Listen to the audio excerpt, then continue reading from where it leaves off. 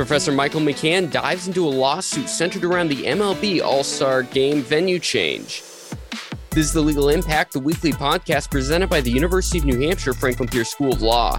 Now accepting applications for JD, graduate programs, and online professional certificates. Learn more and apply at law.unh.edu. Opinions discussed are solely the opinion of the faculty or host, do not constitute legal advice or necessarily represent the official views of the University of New Hampshire. So, Mike, who exactly is suing Major League Baseball in this case? Sure, AJ. So it's the Job Creators Network, which is a nonprofit entity in Washington, D.C. It's backed by Home Depot co-founder Bernie Marcus, and it argues that its membership has been adversely impacted by Major League Baseball's decision to relocate the All-Star Game out of Atlanta to Colorado. So it's a nonprofit entity. So what exactly are they saying they are losing by this happening? They argue that they lose some money because of advertising they spent in response to what baseball did, but their larger claim, which is for over $1 billion, is for the businesses and employees that they purport to represent. It's not clear if they're actual members of this organization or what the relationship is with it. But their argument is that a lot of businesses in Atlanta and employees will be hurt because the All-Star Game is being relocated. They go so far as to claim that constitutional rights are being violated by relocation of the game, as well as contractual rights. Whether or not they have standing to make this set of claims on behalf of others is certainly a point of debate. Yeah, I mean, there's civil right and free market implications on both sides of this case. One for corporate speech, being able to put their money where their mouth is. The other is concern over an outsized impact of large corporations having on state law. It's not really your specialty, but can you speak a little bit to that?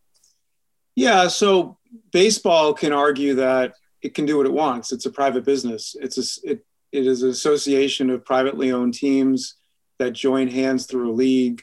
If they wish to move a privately held game that they're hosting, they can do so, that it's not a public matter. The plaintiffs argue, well, baseball should be considered a state actor in the sense that some ballparks have received public financial assistance and that there's road infrastructure around ballparks. That's going to be a hard argument to make because at the end of the day, these teams are private. Baseball itself is private. By private, I mean it's not the government.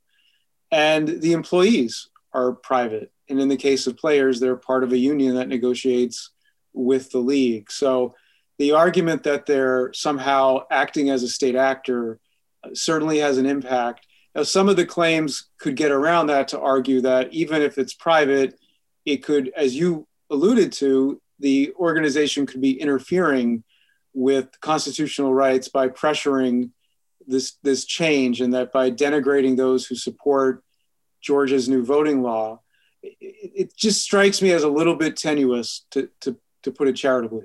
Yeah, it's nationalization of state issues, just totally 2021.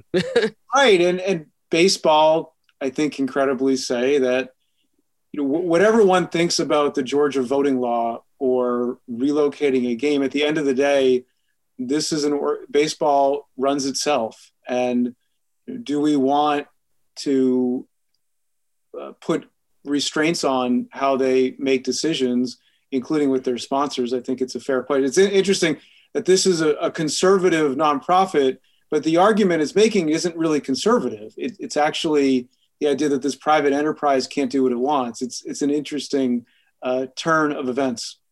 Yeah, it's as a politics junkie, it's hilarious trying to figure out the line between the conservative versus libertarian side on how it lies for this organization getting involved in it, and how MLB is responding to it. It's really an interesting ethical discussion for sure.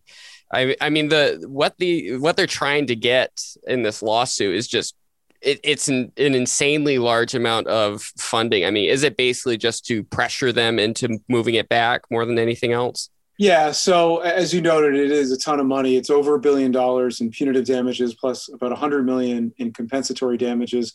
In addition, there is a claim for an injunction that would order baseball to relocate the game back to Atlanta. I just don't think that that's in any way plausible to tell a private entity it needs to make a decision. I mean, it's baseball's decision. And also, if baseball has breached contracts as a result of this, if there are businesses in Atlanta that are going to lose money and that have a contractual relationship with baseball, they can certainly sue, but they're not the plaintiffs here. And that's another hurdle.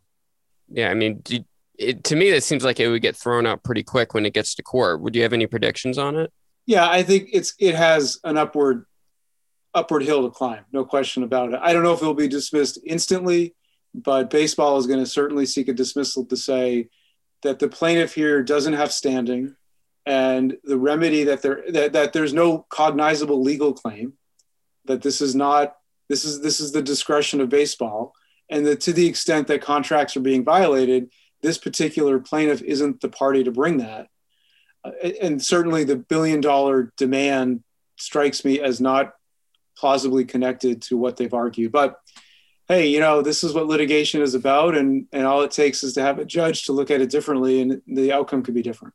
Are there any timelines on when the next step will be for this? The next step will be baseball answering the complaint, which will probably be the next few weeks or so, and then they'll file a motion to dismiss, and then a judge will request briefs on it. But I don't think the remedy of the game of baseball moving the game back to Atlanta is really a plausible outcome based on what we know. Has an alternative venue already been selected for this game? Yeah, in Colorado. So they moved it out there. And here the nonprofit says, well, you're moving it from a predominantly African-American community to a community that's mostly, or that has very comparatively fewer African-Americans. That may be true, but that's not necessarily a legal claim. I mean, this is one of these, that's a demographic point, and maybe baseball could be criticized for that on a matter of public policy or social concern, but that's also doesn't necessarily create a legal claim. And I think that's the struggle with this complaint, is that it makes a lot of social, political points, but they're not necessarily tied. I mean, there's an attempt to tie them to areas of the law, but it takes some creativity to get there. Now, you see a lot with Hollywood moving venues, especially the last decade or so, based off local politics. It seems like this is like the most extreme example of a sports league doing something like this. Yeah, the NBA has moved, or cannot held game because there was the bathroom law that came up with the NBA, but it is rare, and maybe we'll see more of it. It's a way of leagues leveraging their sway. Now, some would say leagues shouldn't be so political, that they should not enter that space, that they agreed to have the game in Atlanta and the game should be there, that the people that are being hurt are really are business owners and employees, bartenders, hotels. Many might be minority owned. That's a fair critique of what baseball is doing. But again, I wouldn't say that's a legal concern. That's more of a policy one. I mean, this might be a bit of a stretch, but I mean, does Citizens United ultimately play any impact if this does hit the courts?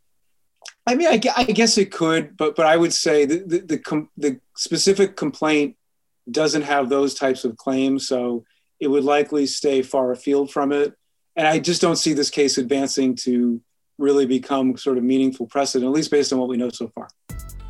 Thanks for listening to Legal Impact, presented by UNH Franklin Pierce School of Law. To help spread word about the show, please be sure to subscribe and comment on your favorite podcast platform, including Apple Podcasts, Google Podcasts, and Spotify.